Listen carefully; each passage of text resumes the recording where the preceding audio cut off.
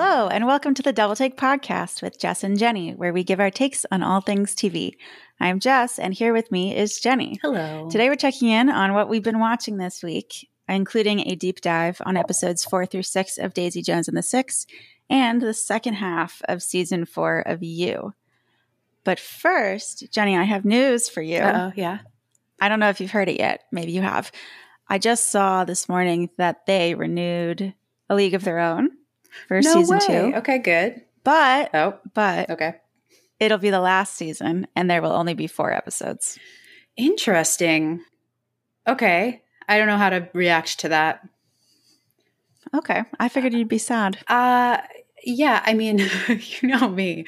I have a weird love of TV shows that know when they're take their time to end when they're supposed to, but this feels weird and rushed. They didn't mean to end here, I'm fairly certain. Based on, I think it was the showrunner tweeted basically that he was disappointed. Got it. Yeah, I wonder what they'll do. I mean, no, at least knowing that this is the last 4 episodes, hopefully that gives them enough creativity to do a real arc that feels satisfying, is my hope. I don't know, question mark.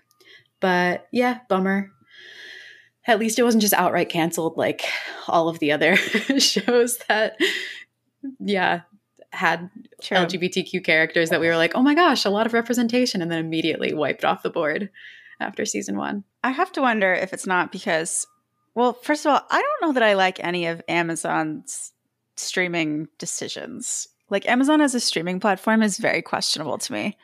When you mean streaming decisions, you mean which shows they choose to put on there, or how they choose to produce? How much they spend on various shows, which shows they cancel, which shows they renew, which shows they promote and which they don't. Yeah. Because this summer I Turned Pretty, for instance, got so much marketing and promotion, and Daisy Jones. And then other shows come out and nobody's ever even heard of them. There's a show coming out on Friday on Prime called Class of '07. Have you ever heard of that? Yes, but because we run a TV newsletter podcast. Yeah. Okay, true. But But have you seen any marketing for it? No, but I feel the same way about Apple. It's not just, it seems like... Yeah, both of them, because they're giant companies that are also, we have a streaming service. The streaming service is a side project, yeah. So they've got tons of money to throw at things, but then their marketing departments are focused on other, I don't know. They're like, oh, it doesn't matter, Yeah, I guess. it feels like it's just their vanity side project. They're like, oh yeah, we could throw $250 million to get the rights for Lord of the Rings. Why not? Why not do that? Yeah, I don't know. It feels, it makes it feel more tenuous than, I'm wondering if they're just going to at some point shut down their streaming service and be like, we tried it, not worth it, which feels like, what are they going to do with all those shows? I don't know. Interesting. Bizarre. Yeah. Yeah. So that was my news. And otherwise, in terms of, I know we're going to talk about Daisy Jones and You. Other things I've been watching this week, really just catching up on shows that we've already talked about. Last night, I watched the 2 most recent episodes of Animal Control because I was a little behind on that. Oh, yeah. Have you been watching that? I'm not caught up. No. Are there 4 episodes out total now? There's 4 now. Okay. Yeah. No, I've only seen the first 2, if I'm being honest. I actually do think it's getting better. Oh, that's good. I was scared it was going to get worse, but no, I think it's finding its groove. I will for real. definitely revisit. It's just one of those shows. Unlike, Abbott Elementary is the same. I wind up catching up, but it's not like every week I'm, with bated breath waiting for the next episode. I like having them pile up a little bit and then watching.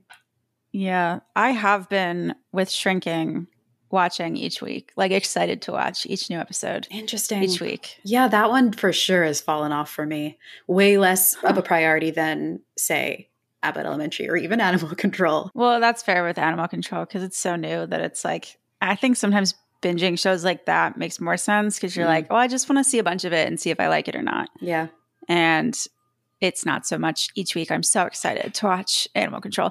Abbott, I am super excited each week.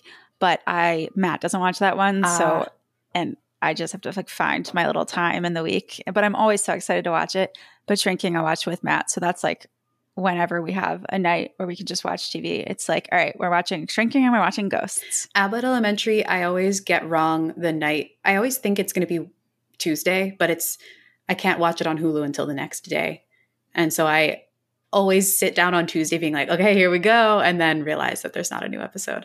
So and then I get further behind, which is not a good excuse. I should know by now, but that's kind of the pattern that I followed into.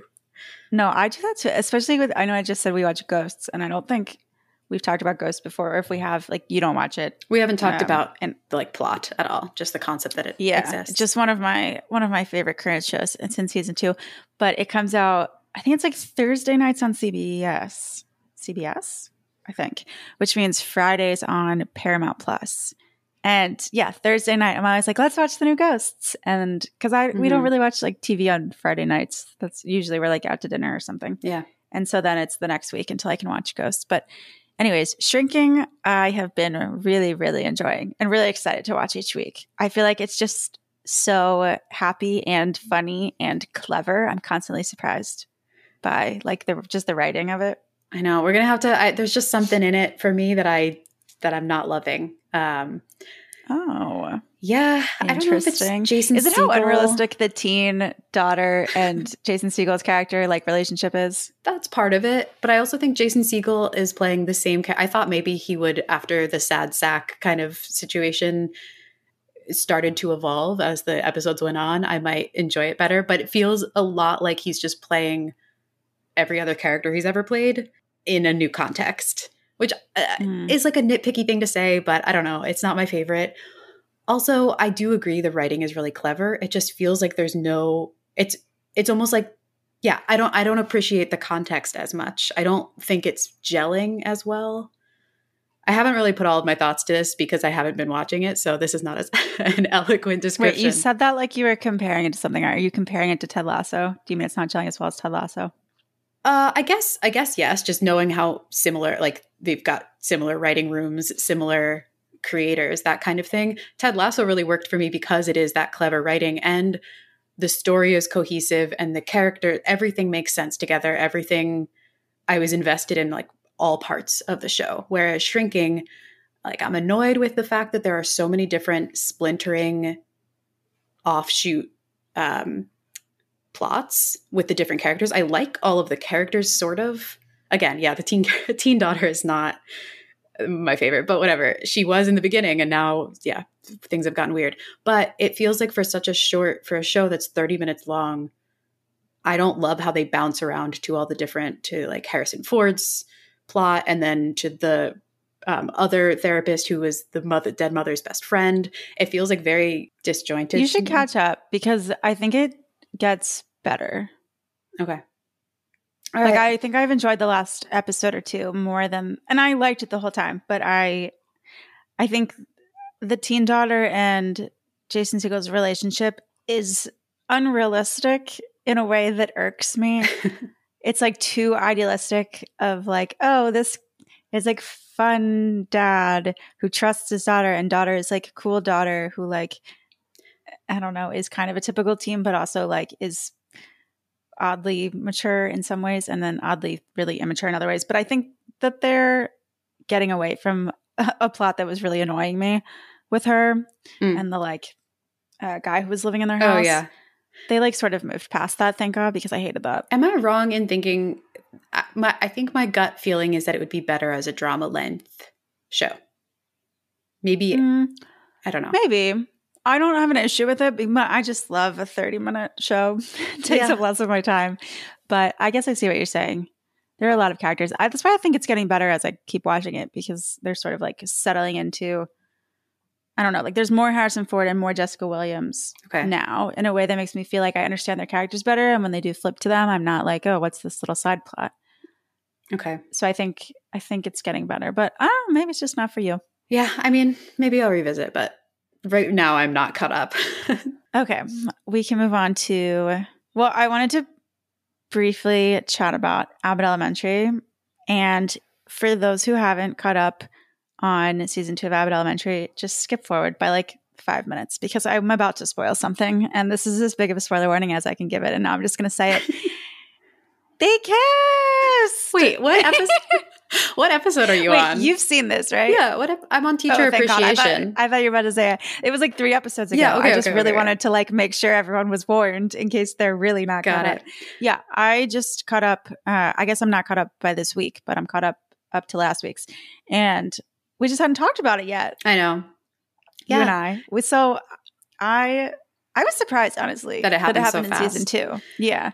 I don't know. I'm used to like season 3 or 4 is like where we finally get it. Yeah. I'm wondering, I had the sinking, I don't know how to describe it. I was like, oh no, are they just following a Jim and Pam trajectory? Are they going to kiss now? And then like one of them's going to move schools, or like one of them's going to go to the charter school, the exact same, which wouldn't be the worst thing in the world, but it would feel a little like, okay, you just cookie cuttered this famous love story sitcom that we all like know and love, and are just sort of copy and pasting it onto Abbott Elementary, which I hope it isn't.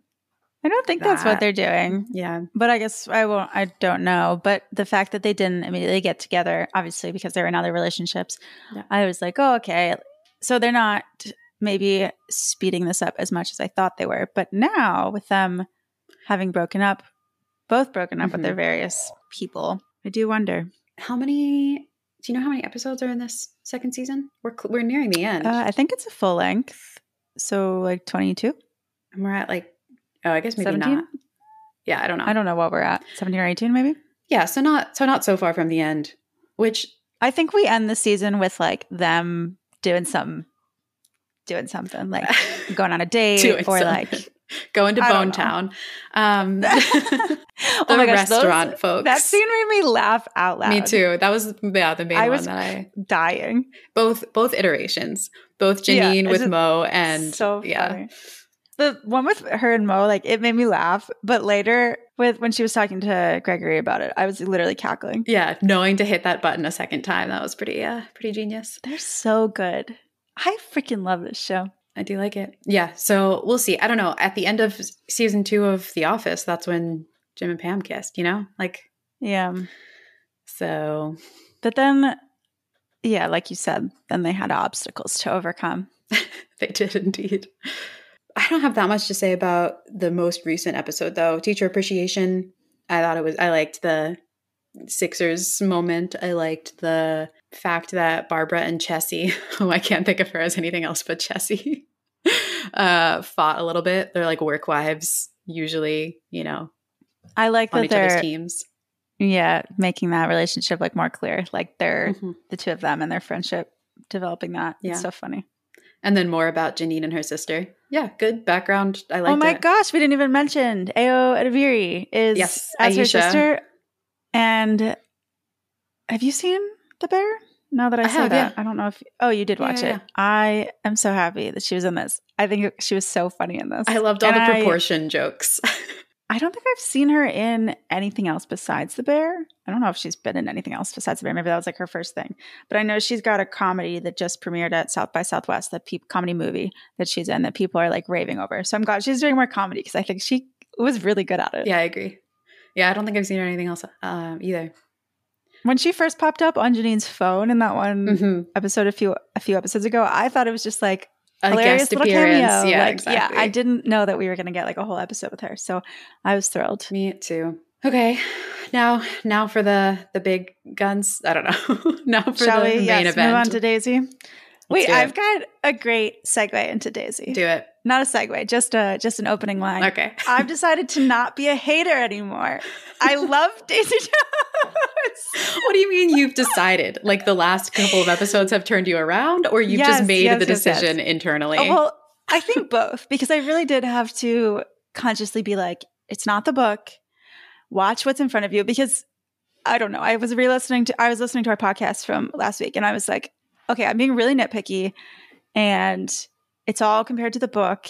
And just like from our conversations, like I could tell like you liked it better because you hadn't read the book. And I was like, okay, so I'm going to consciously watch these episodes as if I know nothing about the book and just see how I feel. And I have some criticism still that I will say, that I will go into. But as a whole, I had a lot of fun with these episodes. I enjoyed watching them. I'm glad. I like the vibes. I like definitely still have nitpicky stuff if I really want to. If I want to have nitpicky stuff, I really want to be judgy. But it's fun. It's fun. So yes, I've decided to not be a hater. When I was editing that episode, And in the very beginning, you're like, I don't even remember. Or there's maybe a different podcast episode. You're like, I don't even remember the book. So I don't think I will be in the same camp where I think like the book was better or blah, blah, blah. And in the very beginning of the episode where we talk about Daisy Jones, you were like, yeah, my criticism aren't really book based. And by the end, you were like, everything is different from the book and I hate it. And I was like, oh, okay. Yeah, I know. I don't know how. I like really thought I'd forgotten it entirely. It lives in you, But then the things that stuck with me were different enough that I was bothered. And, yeah, which is fair. But you know what? I think more than that, it was just expectations. Like I remembered really liking the book. Not love, like it was my favorite book ever, but I remember really enjoying it for certain aspects. And then having expectations for like years. We've known, I read the book 3 years ago, like we've known this was going to be a show since then. So having the expectations of like, not necessarily like casting it in my brain or like whatever, but just expecting, okay, I loved the book, I'm going to love the show. And like my expectations were just very, very high. And I think nothing probably would have lived up to that. And that's fine. So that's why I just needed to sort of like divorce those two things from each other in my brain. And now I'm good. I'm glad you're enjoying it more. I felt a little silly. I was just like, I'm having fun. I don't know. No, that's okay. Also, one of my friends who also read the book listened to the podcast episode and she was like, yeah, from hearing you guys talk about it, like we were being way too nitpicky and Jenny was right. And I was like, oh, I mean, yeah. I will be honest. I totally understand. Like, I feel like that's a book to whatever adaptations. Those criticisms are totally valid. But it just, if you're willing to dislike a thing, then hold on to it. But if you're not, I don't know. I think it's just when some of the changes, I'm like, I truly don't understand why they did this. And that is not an answerable question, and that's fine. That's when I really just have to take the show at face value and stop comparing it. There is an aspect of the book that I can't talk about yet because it'll spoil things. So we'll come back to it when the show's over. Okay. But there's something that the show like was probably sort of incapable of replicating. And it's pretty pivotal to the book. So I think I was also struggling with that. And anyways, we'll talk about that when the show's over. Is it some kind of internal monologue that you can't get with the way that they're shooting it? Like that you can't feel the way that you can't know exactly how Billy is feeling or how Daisy is feeling? I think I can say this without spoiling anything. It's that the book is written as like a script. So like people are speaking and it's like Daisy says words on and on, but it's via the interviews, which they're doing in the show. So that part's done. Yeah. The flashbacks come from their stories. Right. And that's kind of clear in the show. Like there's somebody interviewing them. And then the flashbacks are the manifestation of what they're saying to the interviewer. Mm-hmm. But in the book, it's pretty clear by the end that like you can't, they're all unreliable narrators, right? They could say whatever they want. Sure. In an interview. Like I could, if I'm being interviewed about something that happened 20 years ago, I can give whatever story I want. Yeah. There's stories. So in the book, like the stories don't always line up. So you're not actually sure what is truth. And the way in the show that the flashbacks are portrayed, I feel like it's being portrayed as truth. And there's like one story. I would agree with that. It seems like because there have been plenty of times where the interviews have had slightly different things that have happened and you've just seen the scene of what quote unquote actually happened, if we're taking the flashbacks as truth. Like everything about when Daisy broke into her parents' house and then you go back to the interviews and she says like, that's not true. That never happened. That kind of thing. It is definitely, at least from my perspective, having never read the books, I was taking it as the unreliable portions are the flash forwards, the interviews. Yeah. And we're seeing like as it actually happened in the flashbacks. But I can see right. So in the book, because you can think about it without like seeing one version and you're just reading basically different people's accounts, you don't know what the actual true story is. And so that's interesting. Anyway, that doesn't spoil things, but we'll revisit this at the end because maybe they'll find a way to like tie that in, bring that into the show somehow. Yeah. Yeah. I can see how that would have been a different and interesting show had they been able to figure out how to do that, but also a little bit more difficult of the book. Definitely don't know how they would have done it, but like I feel like that's part of the core of what the book is that they're all telling their own story, and it might not be true. You just don't know. One thing that I kind of annoyed me in the last few episodes is how quickly, and I don't know if I just missed a time jump and was not paying attention because I'm just like good vibes watching this show. I'm not watching it with a fine-tooth comb or a magnifying glass, I guess would rather be a better way to say it. But the quickness with which Camilla jumps from pushing Billy to be in this band with Daisy and like inviting Daisy places and wanting her to be included and saying like, you'll be part of our family, we'll be part of yours. And then 1.5 episodes later is like very jealous and nervous that their relationship, like annoyed that Billy isn't sharing things with her anymore, that kind of thing. It felt rushed, like a rushed timeline. Like I understand the progression. I just, pacing wise felt weird. I don't know if that was the same for you because you knew what was happening or not. I think I thought it was weird, but maybe for different reasons. I do think it's strange.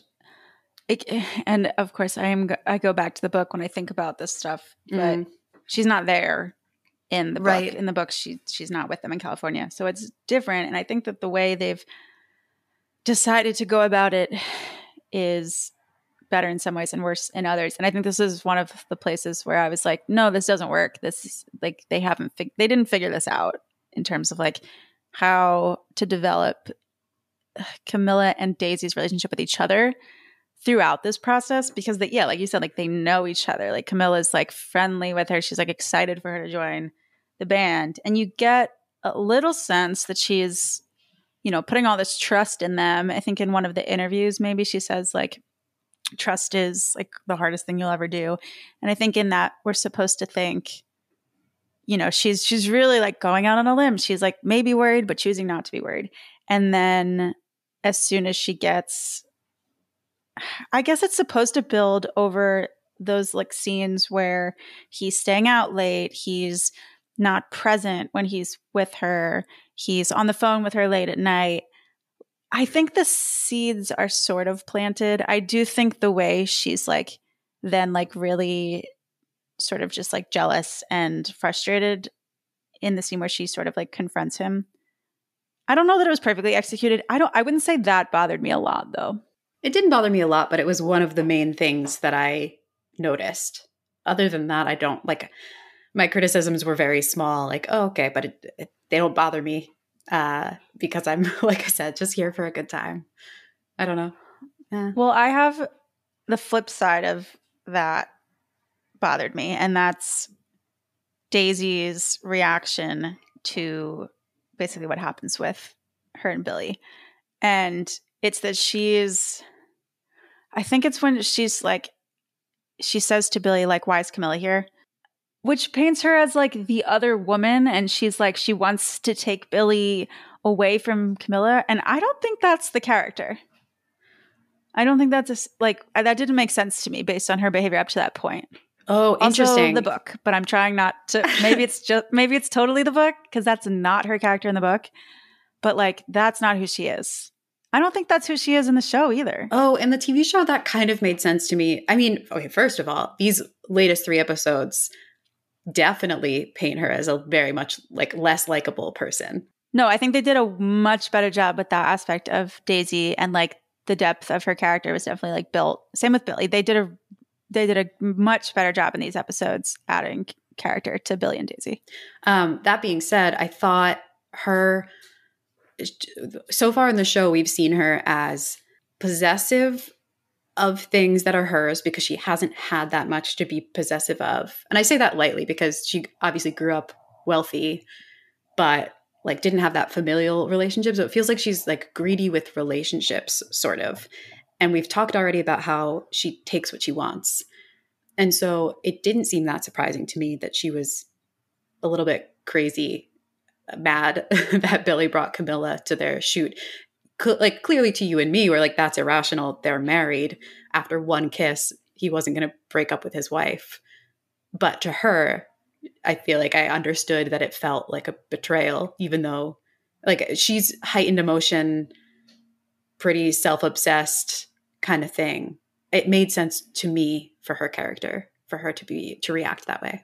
Okay. You know what? The more I think about it, the more I'm like, well, maybe it's because the book is written, and this is on the spot thinking about it. I mean, but because the book is written the way it is, you don't actually know what's true and what's not. So maybe she was this like jealous other woman, and we just don't get that from the book because she's talking about. Yeah, why would you happened. want to paint yourself that way? But yeah, I mean, I don't think she's painted that way by Billy or anyone. So I don't want to keep talking about the book.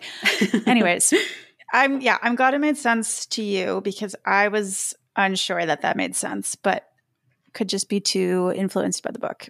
I think I was confused because it seemed like she was just sort of this like free spirit, like in the show, the way they're portraying her. Free spirit, like doesn't really care about other people, doesn't want attachments. She thinks there's, connection or sexual tension between her and Billy. So she's gonna sort of force him to act on it or whatever she does.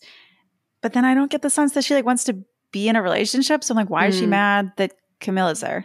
They have a family. So like, and she likes Camilla, like you said. Like I feel like it's the same question of like, why is Camilla being the way she is? To me, it seems Camilla like Daisy is just like manipulative. She like doesn't know what she wants in a relationship, but she feels entitled to certain things, especially the spark that she has creatively with Billy. And also there's that sexual tension that adds to that creative spark.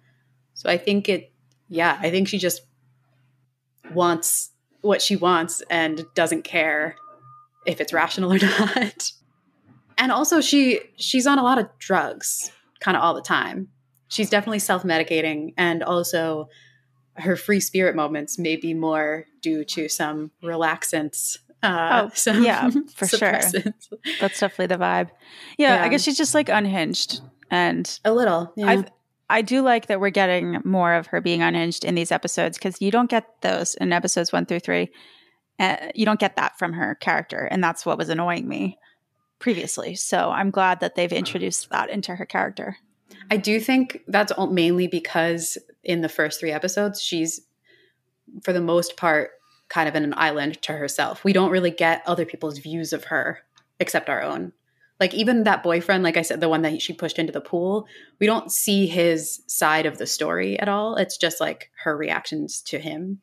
So yeah, it doesn't seem unhinged. Yeah, they did so much of a better job with both those characters. And then in the conversations that they have with each other, you get more about like their backstories and who they are and why they are the way they are. The conversation with them on the beach at night, that was very well done. I thought it was like cute. And then I was like, yikes, the sexual tension. And then I was scared because I didn't want them to do anything. But no, it was good. It was just in general, these episodes were a lot better. But I do have some criticisms. Go for it. Okay. I still think the interviews are mostly terrible.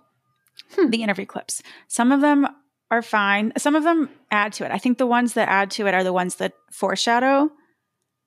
And that's it. Like the only ones they should have kept in are the foreshadowing ones. Like at the end of episode 4, Camilla says, I referenced this earlier. She says, like, I chose to trust them. Did I make a mistake? You tell me. Amazing foreshadowing. Excellent clip. Also, Camilla Morrone's a very good actress. I actually am loving her in this. That's what I said. The actress who plays Camilla. Yeah. And I think maybe they should just have like interview clips at maybe the beginning of the episode and the end of the episode that do some sort of foreshadowing. And they should just have those because the ones that are interspersed are not doing it for me. Especially, I'm about to be a hater for a second. Oh, go. Yeah. Riley Keough doing a great job as Daisy in the flashback scenes. A terrible job in the interview scenes. Who is that actress? It's like it's an entirely different actress. Do you have a specific one in mind that really irked you? Literally every single one of them. Every time she has an interview clip, I feel like she's reading a script. I feel like she doesn't know what her character is supposed to be. So like her character at like 20 years old is at this point like pretty defined. I think she's doing a good job playing Daisy. I'm literally watching these interview scenes like what was the direction here? She's giving like I don't even know. I was literally trying to figure it out. I was like, what was she told to be like? It's like almost like she's got a little attitude, but almost like she's like the school principal that's like buttoned up and doesn't want to say anything. And I'm like, okay, maybe that makes sense. Maybe she's trying to like not be too honest. But I don't understand, first of all, that direction, because I feel like she as a character is just like a little more, I don't really give a fuck. And like that's not coming through in these interviews. I feel like it's the opposite of that. And if it is that, I still feel like she could be doing a better job. I don't know. Every time she does one, I'm like, she just read a line like from a monitor. Like that was like a cold read. It's just so jarring to me. I feel like her acting is otherwise so good. And so I'm just like, it has to be the directing, I guess. And I'm just very confused by that. Yeah. Again, like because I'm not watching so carefully, I don't think I can kind of see what you mean. I guess maybe she like stares directly into the camera lens too. And she's like, when she gives her lines and she's like, I don't know if I'm trying to think of, I can't think of a specific interview clip, but she just like stares and she just sort of like says the line and like, yeah, has a little attitude. And you don't think she's finally sober and so her mannerisms are off, but also she wants to control the narrative again. I'm thinking of the time where she asks, I can't remember who she was talking to, but the guy who was writing the story, and he starts asking her questions. She's like, what did Billy say? Like she wants to come off in these interviews as just like a norm, like, I don't know. She wants the viewers to see her in a positive light. And so maybe that's why there's the weird sort of uptightness to it. I don't know. I'm saying this without really remembering what they're like. I know. I really was trying not to nitpick stuff, and it was still sticking out to me how I think that's fine. odd it was. So yeah, I don't know what it was about it. I think it's just not done well. I don't know. And I think the fact that I can't even figure out like what she's supposed to be giving character-wise is something that's just not working. Yeah. But another problem I have I'm going to be a hater again for a moment. I think Sam Claflin was just so wrong as a choice for Billy. Ooh, do you have an alternative? No, I mean, nobody like jumps to mind. I just think he has a very okay singing voice. It's fine. He has very decent stage presence as a performer. I just think he's much less talented than Riley Keough when it comes to singing. I think she stands out and he's like fine. And I think she has much better, like she's got a sparkle that he doesn't have. And they keep saying like, oh, well, he's the front man. He's like, there's no one like Billy Dunn. They say that in a few episodes ago. And I don't see that in Sam Claflin. Also, sorry, he's really old and he did something weird to his teeth. Oh, yeah. I saw that. Yeah. He's got like crazy veneers. I think that's why his like jaw looks odd. I don't know. Especially without the facial hair. And he looks so old. It's killing me. I said this last time. Sorry. I suspended that. I agreed with you last time, and it's still true. But I sort of suspended my disbelief for the last 3 episodes, and it helped a little bit. Yeah, I hear what you're saying about the charisma of the front man. Again, I feel like a couple of the clips that we've seen more recently are when he was sort of on his downward spiral. So we didn't see his like Billy Dunn in his prime. It was more like Billy Dunn on his way to the rock bottom. And now he's sober Billy Dunn. So he's more subdued, and Daisy gets to shine, or wants to shine, and like takes the shine. But yeah, I don't know.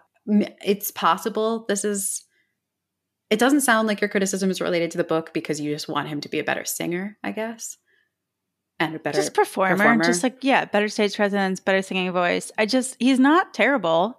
It's not taking me out of it entirely. I just feel like there was a better choice. The thing that first came to mind was Aaron Tveit. Oh, he would look too old. He's old, but stage presence wise. Yes, but also would it give Broadway too much? I don't know that I've seen him do like rock and roll. Yeah, that's fair. Aaron Tveit was most recently in Schmigadoon. Did you see that? I haven't, but I've been meaning to. And like, that's a Broadway parody, so I'm not saying like, oh, he just always is so Broadway. Like, he's supposed to be Broadway in that, but I just feel like, yeah, I don't know. He just is very suited for been on Broadway his whole life. Yeah, Yeah. I don't know that he's really done any non-Broadway stuff that I can think of, Broadway related or adjacent. But no, I don't know. I can't think of anyone off the top of my head. I think they could have found somebody that just like is good at rock and roll, good singing, and also like has a sparkle of a personality. Yeah. I don't know. It's, like I said, not terrible, but I think Riley is actually doing a much better job than him, and maybe a better job than I gave her credit for in the last podcast episode that we did. But props to Riley. She's still not, her singing voice isn't amazing. I think it's good enough, and it's better than Sam Claflin. But, okay, example. I feel like you're about to ask me for an example, or you weren't, but I'm going to give you one anyways. When she's singing More Fun to Miss, and she's supposed to sound like sort of bored, she's like not giving Billy the performance that he wants, and he keeps saying like, do it again, do it again, do it again. Mm-hmm. I don't think she sounded just like a little bored. I think she sounded bad. Like, you're trying to tell me that was just her like not putting her all into it, but I was listening to her sing that like 12 times in a row because he kept telling her to do it again and again and again, and I was like, this is just bad. It doesn't sound good at all. First one was flat, and then he asked her to do it again, and then it just kept getting like more bored and annoyed, and but like really flat. Like, if I notice that it's like actually bad, it means it's probably actually worse than I'm even thinking, because I'm not that attuned to like, oh, is it flat or whatever. Yeah, I also, when listening, especially the first time that it happened, I was like, yikes. Yeah. But that was a whole scene about her not giving the performance they wanted. And then also I know. Hearing it, I was like, okay, I get it. Yeah, and hearing it in the song did not bother me, even though it was like, it's not totally on key, but I think that soft rock does that a lot. Like slides up to the pitch or whatever. Like, yeah. No, her final version of it was like up to my standards, whatever those are. It was just that when she was like supposed to sound bored, I was like, no, she also sounds bad. Like, why did they do it like this? Just like an odd decision. Or that she isn't good enough to sound. I feel like you have to be a very talented singer to sound like slightly less good than normal, but still like you know how to sing. Yeah, it's a lot of hoops. I always think about Miranda Sings when I think about this. Like, she's like clearly a very talented singer, such that she can sound bad, but in a way that's like funny and not like just purely. Oh, yeah, but I think it would have been weird if Riley Keough had sounded funny. So you know, she definitely should not have been doing Miranda Sings. I'm just saying, like, I think she could have sounded bored, but still like she can sing. And this sounded like, okay, so she wasn't putting her all into it, and then suddenly it was bad. Yeah. I'm going to send you, this isn't relevant for our listeners, I guess, but there's a Broadway singer who does bored singing, and or bored belting, I think she calls it. And she sings like Broadway songs, but she sounds really bored, and it's amazing. It's so good. It's like literally, she's so talented at just like the energy is sapped, but she's still like hitting all the notes perfectly. And it's amazing. That's what you wanted from Daisy. Yeah, basically. I guess I'm just saying, like, she's still not as talented as I think she should be for this role. I think she's a good singer. She has a good voice. I'd listen to like a little singer-songwriter album of hers if she put one out. Like, I think she's got an enjoyable voice. I don't think she's super believable as the front woman, super rock star character of the most famous band in the world like she's supposed to be. And that's okay. It just took me out of it in that moment, and like a couple other moments throughout. Just like, I don't always love her singing voice, but she's a very talented performer. She has the sparkle and the stage presence and all of that. Do you have other bad things to say about the show that you've turned over a new leaf with? I know. I said I wasn't a hater. I just had to get those out. No. Yeah. Overall, still enjoying. Those were my last few nitpicks. I do like the acoustic version of Regret Me that she sang briefly better than the recorded version that you can listen to on Spotify. I don't know if you've heard the actual one, but no, but I'll have to go back and compare. I think the final version of it is not as good. I really liked when she sang the acoustic version. Also, it was like edgy because she was like mad, and I liked that. You go, Riley. Those are all my thoughts. What about you? I don't have very many either. I'm willing to move over to You because I did actually write a lot of thoughts. I feel like You is the kind of show where as the episodes happen, you're like, I need to tell someone about this and like tell someone my thoughts about this scene. Interesting. Wow, I wrote 0 notes, so we'll see how this goes. So, okay, just to formally transition us, we're talking about You, season 4, part 2. So spoilers ahead for episodes, what is it, like 6 through 10? I think so, yeah. 5 or 6 through 10. All right, you kick us off then. All right. I don't know if you remember this. This is a very specific. I wrote oof in big letters. The enemy of my enemy is my frenemy. Oh, hated that. Ooh, yes, it's so bad. It stuck out to me. Don't worry. I didn't write a note, but I did. He says it twice, I'm pretty sure. Or no, you know what it was? It was like previously on You. And then I had to listen to it again. And I was like, please get that away from me. I don't know what that was supposed to be because I feel like Joe is supposed to be somewhat eloquent, or maybe this was the unraveling of his, like, he's not actually as smart as he thinks he is kind of thing. Yeah, normally his internal narration is more eloquent. I'll give you that. But the enemy of my enemy is my frenemy sounds like a 13-year-old wrote that in a journal. It was bad. So, okay, that was... Are you going note by note, or should we just address the elephant in the room? Oh, the twist? The twist. There were a couple twists. Well, the main twist. Did you know that Reese was in his head? I mean, not until he killed Reese, and Reese was like, I don't know who you are. So you didn't guess it? No. Oh, no. I thought maybe you would have. No. I actually saw it on TikTok. Like a bunch of people on TikTok after part 1 came out were theorizing that it was a figment of Joe's imagination. And just didn't put that much thought into it. I think I didn't believe it, but then... Although when you... It made sense when it was the twist. Yeah, and when we were talking about the last episode and the teaser for the upcoming part, whatever, I don't know what I'm saying, for the last couple of episodes, and Love was in it, and you were like, I think it's a figment of his imagination. As the first episode of part 2 was playing, I did have that in the back of my mind. But I wasn't... well, I was so sure that was a figment of his imagination because I just didn't think... I didn't think the show's like so crazy and unhinged and soapy or whatever, that she and would be unbelievable alive. That they would bring her back and she'd be alive. I do think I still thought maybe that we were just gonna like learn more about Reese as a character and why he was killing people, and like that we were gonna get that development, and not that it was gonna end up being, oh, it's all... I mean, it's Fight Club. Like they did Fight Club. I did not expect them to do Fight Club. No, nor did I. And it's weird because I still don't know. I mean, the whole show is from his perspective, and he's clearly an unreliable narrator if all of the things that happened are truly... And I guess that it took me a little bit out of it when we went to Nadia and her boyfriend, whose name I can't remember at all. It's like Edward or something. Yeah, whenever there are parts of the show that Joe's not included in, I'm a little wondering who... Well, is this just how it happened? Like, is he not part of this anymore? I don't really... Are we supposed to think he's watching it all? Oh, I never thought about that before. I get the sense that we're seeing real life for the most part. And then you see how that's confusing, though? Yeah, no, now it's confusing when you say that, yeah. Because how do you know which perspective you're in, I guess? Anyway, so yeah, definitely twist. I actually did not see that coming.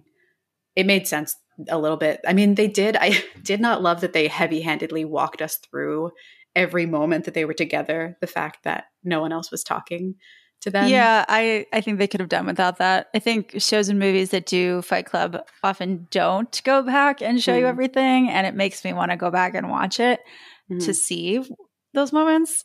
Yeah. And I don't know if they were trying to like overcompensate for that desire. And they're like, just don't worry, we'll do it for you. But I didn't need that. Yeah, it felt like the writers being like, see, we were clever. Like, we did it.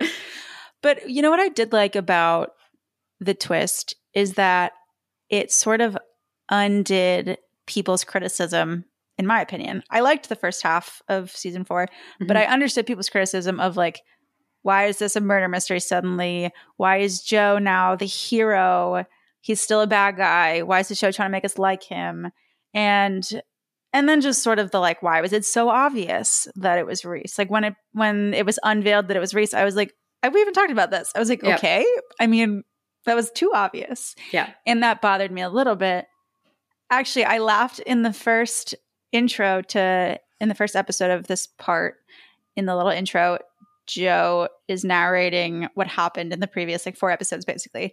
And he, in the part where he says Reese ended up being the killer, or I discovered that Reese was the killer, he says, I know, don't quit my day job. And I was like, oh, he's like, the show's roasting itself on how obvious that reveal ended up being. And I thought that was funny, only to find that, they're not roasting themselves. The point is that it was obvious because it wasn't real or whatever. Yeah. So I like the twist for that reason. I think it makes part 1 better. Me too. Yeah, I agree. I also thought the twist of Kate's dad, his involvement in things, was decent. And I say twist, but really just the fact that at the time, when you don't know that Reese isn't a killer, you think now 2 people are just trying to get Joe to kill the other, when really it's just him, being a murderer, being ready to kill whoever's closest to him and in his way.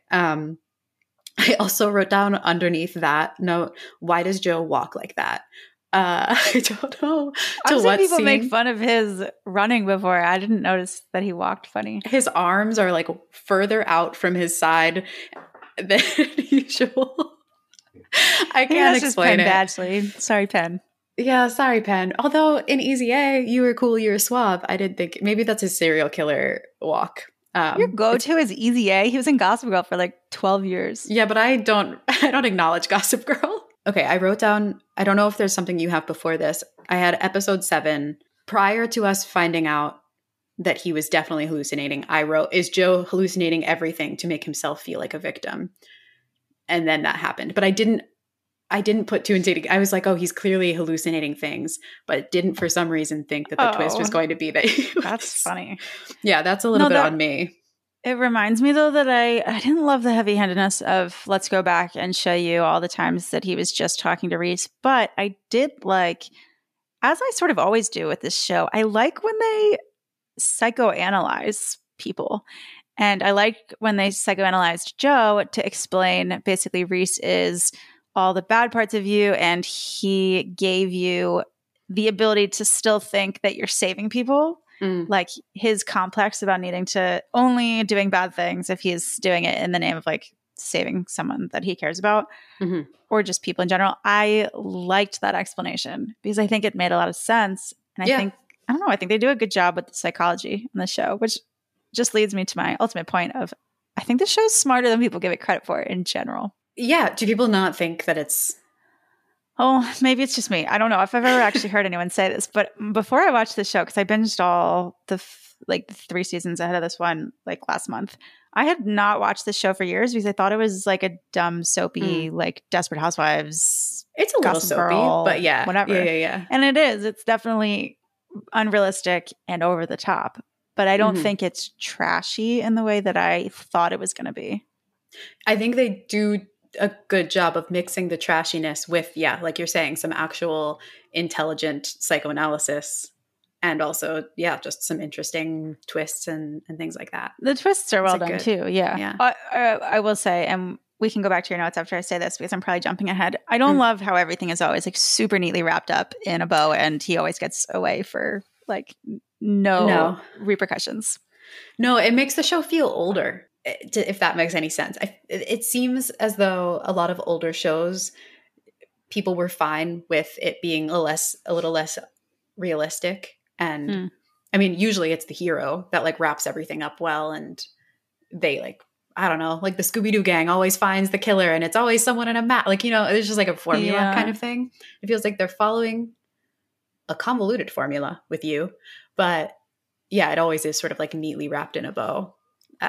I don't know. I think it sometimes is fine. I honestly I wasn't super bothered by it at the end of season 3, even though it was so unrealistic that he would have gotten away. And the 2 people, I can't remember their names now, the couple that was in the box would have then just become TED Talk speakers about their time in the box, and nothing bad bounced back to Joe and he got away. But in this season, I was bothered most by the Tom Lockwood death. Like he goes on and on to himself, who's Reese, but really himself, about how hard it'll be to kill this guy because he's like Elon Musk, basically. And then he just kills him, like very easily, gets away with it, frames that guy. Everyone believes him. Yeah, sorry. Is he like a master jujitsu, black belt, whatever? Because the security guard of the wealthiest man in the world is just snuck up on? Like, okay, I don't know. It sort of reminds me of, this is maybe too niche of a reference for you. Have you seen Fast and Furious, the movies? I think I've seen the first one. I've seen all of them. And what strikes me about those movies is it goes from like, in the first one, they're just doing these little carjackings, basically. And by the last one, or the most recent one, they're like in space, like taking down bad guys in literally outer space. So it's quite the escalation. And I think in You, it's the same thing, to draw an odd parallel. Like in the first season, he's like, I could barely kill people. I don't know if I want to kill people. He's like vomiting after he accidentally like kills people. I think that was all fake too. I don't know. I think we were supposed to believe this progression that he's like now a super killer, and I just don't believe it. But in the first season, for the most part, yeah, you think these are the first people he's ever killed. And then his old girlfriend comes back and reveals that he's been a bad dude all along. Yeah, I don't know. He buries Candace and she gets out. So like he didn't, I think we're supposed to believe his violence really escalated. And now he's able to just like stab people and saw people up, cut them into tiny pieces, like etc. And that he's totally fine with it.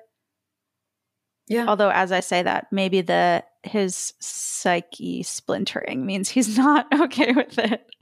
Yeah. Yeah. So I guess that's probably how they're trying to explain it. Is like he's gotten too unhinged even for himself and has needed to create this secondary persona to deal with it. I thought this season did a lot for, I think, making us revisit the past seasons and realize, I think it's really easy to forget that Joe is an unreliable narrator. Like you just mentioned, like the fact that we see him throwing up after killing people, or that he seems to regret it, or like is having a hard time doing it. Like that's all him. That's all his perspective. And I know that we've talked about how Penn Badgley has been a little nervous about people warming up to a serial killer and liking his character too much. And it does seem like at least this episode or this season did a slightly better job at being like, no, he's crazy and he's a bad dude. Like, don't let his charm fool you. You may be next. Not necessarily that last part, but yeah. I do think they did a better job with that. It's funny because it's complete 180 from part one, where everyone was like, why are we liking him? This is trash. And actually, I wonder how many people quit this season. They probably shouldn't have split it. That's a separate conversation, but I don't really think they should have split it in two. Yeah. I have a couple other notes, unless we want to continue along this. Nope, go ahead. Path. I only have one more when you're done. I wrote, if he kills Nadia, I'm going to be so pissed. That was pretty soon into the series, into the part. I'm still pissed that she's in jail. Was, like, irrelevant to me. It just seemed like she didn't deserve it, you know? Yeah, none of them deserve it. Like a little annoying. Not that she deserved to get thrown in jail or whatever, but like, just keep your thoughts to yourself. Be a student. Why are you being a little detective investigator? Because she she got Marianne out. I think that's worthy. Okay. Yeah, but no, I'm not saying she's not worthy of not going to jail. She's she's good twist. Probably a good person. I did like that twist, and I'm so glad Marianne's story ended the way it did. Like, me too. Somebody needs some happiness. Yeah, true thing. Yeah, true thing. I have a note about Nadia since you brought her up, though. Yep. I think the part where Edward, like, she's like talking to Edward, whatever his name is, her boyfriend, about Joe, and is so adamant that they can't call the police because he always gets away. I'm like, yes, but what's the downside of calling the police? I think that was so unrealistic that she would be against involving the police. Yeah, her only slightly the rationalization she tried to use was that he would see the police sniffing around him and get tipped off earlier that he was in trouble. Like the police wouldn't, I don't know. Like maybe. Yeah, and she was like, we need concrete evidence before we go to them. So like, I guess, but no, I don't think so. I think you're a 20-year-old college student. You are like pretty thinks sure that this guy your is killing professor people. Yeah. is killing people. I think you go to the police. Yeah. I also, okay, next note was they used the word erotic maniac a lot. It just kind of kept popping up. And that was fine, but it felt like a lot. They were really trying to teach us what this word meant in this season of television. If that's actually what it means, which it probably is, because I can't imagine they made that up, then like, I don't know. I'm happy to have learned a new word. Sure. Yeah, I don't know if, I mean, I guess Joe is an erotomaniac. He also seems potentially schizophrenic, at least in this season, and also like there are a lot of things. There are a lot of levels to Joe, it feels like. Yes. They haven't really delved into or like really revealed like what his issues are. I think we're sort of supposed to be like piecing together what they are. And I think in past seasons it was just like, oh, he is sad little orphan boy who was abandoned. He's got all this trauma and now he's like a crazy killer stalker. But there's clearly more to it because that never really made sense. Yeah. And I'm glad they're making him like more psychologically damaged, mentally ill, whatever. I think it just makes more sense than just being like, oh, his trauma made him this way. I do think the first season was the only one that I really believed that he could have gotten the girl. Every season since that first season, I've been confused as to why anyone falls for a dude this creepy. He just stares. Yeah. No, I do think this one, especially the like Kate liking him didn't make any sense and came out of nowhere. And Kate was like cool. Like she wouldn't like this random little she seems a little psycho too, though, when we get to the end. He told her all the people that he killed and she was like, I got you. Did she? I actually was left with that question. Did he explain that he killed people? Because it ended with him just being like, my real name's Joe.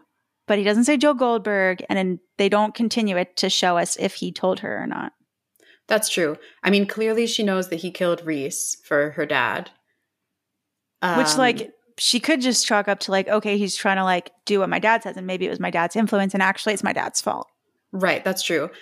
I sort of thought she's smart enough to not think that Love tried to kill him and he got away. But maybe that's Does she know about Love? Yeah, then when they're interviewing the two of them later. Oh, right, they bring it up. Right. So she ends up knowing who he is. I don't think she knows the extent of it. I think she thinks this just all came back to me. So I think she thinks what his story is true, that he was like abused by Love and concocted this story to get away. I think that's the most realistic explanation for why she would still be with him. And probably next season is like her finding out that he's actually bad and then he'll kill her. That's probably season 5. I saw someone do an edit of the scenes that he had with Kate where they cut out his inner monologue. And it's just her asking a question and him staring at her for a beat or two too long and then answering. It always makes me laugh when somebody calls him out on that. They're like, hello, where'd you go? Mm-hmm. Because I never think about it otherwise. But yeah, that would be super weird. Yeah, and very creepy. Very creepy. He definitely gives creepy vibes. You're right. Season 1 was like the only one where it was maybe believable that he was like normal. No, you know what? I saw it with Love also. Like he's just working at that store. That seemed like a natural like flirtationship. I suppose, but Love also turned out to be a little wacky, you know? So how much, I don't know. I think that's mainly that I had all I had. I did write down also, not so much about you, but about, I think a lot of people have been having the conversation that returning to a weekly show, the weekly releases that a lot of streaming services have been doing has been nice. And I agree for a lot of things. I do think there's something about the good old Netflix binge that is also nice. Like having all of these episodes of You to watch in a row. There's some times where I do enjoy that. I think this is a show that is easy to binge. And I don't know that they should have split it into 2 parts, because I think people gave up on the first part and now they're not going to try the second part. Whereas if all the 10 episodes had been out at once, maybe they would have just stuck through it. And as soon as you get to episode like 6, it's better. Yeah. I mean, and that's just my opinion, is that it's better in the second part. I don't think anybody out there says that the first part is better than the second part, but I do know some people just like did not like this season at all. Yeah, no, I fully agree with you. I think it should have been released as one. But that didn't, I binged the first part and I binged the second part just because it's, yeah, like you said, it's easy to binge. And also, I mean, Netflix makes that possible. Yeah, I also did. I think the only reason I liked it being split into 2 parts is because I personally had a break and I had a lot of other things to watch. So I was like, I get stressed when they release 10 episodes at once, but it's certainly a bingeable show. I think the contrast would be like Stranger Things should definitely be weekly. Oh, yeah. And they released that in 2 parts, and that doesn't make sense. Like, I'm not going to sit there and watch like 8 hours. Yeah, more they than need that, to do, because all those episodes were so long. They need to do a better job of actually looking at the show and deciding what the release status is, because Netflix hasn't done a weekly yet. Ever. Yeah. Yeah. So I don't know what would make them do that or why they refuse to, but something's wrong with the way they're releasing things. Well, not everything. That's my point, is that they still do have, there's an addictive Netflix show where the binge works, but not all of their content is like that anymore. So I do think they need to adjust and have some things maybe released weekly and some things released in bulk. I don't know if that goes against their ethos. Probably not. Why. But I don't know why they're stuck like that. That Prime also has like randomly summer. Their schedules are all over the place. Like Daisy being like 3, 3, 2, and 2. Some shows being weekly, some being all at once. It doesn't make any sense. Yeah. But yeah, that is all I had as well. So I think we can wrap things up. Agreed. Yeah, we have something. I think we already have scheduled what we're going to talk about. Another check-in. Podcast. There's a few shows that come out this Friday, but Ted Lasso comes out today. So I think the next time people will hear from us, we'll be catching up on the first 2 episodes of Ted Lasso. So check us out next week for that.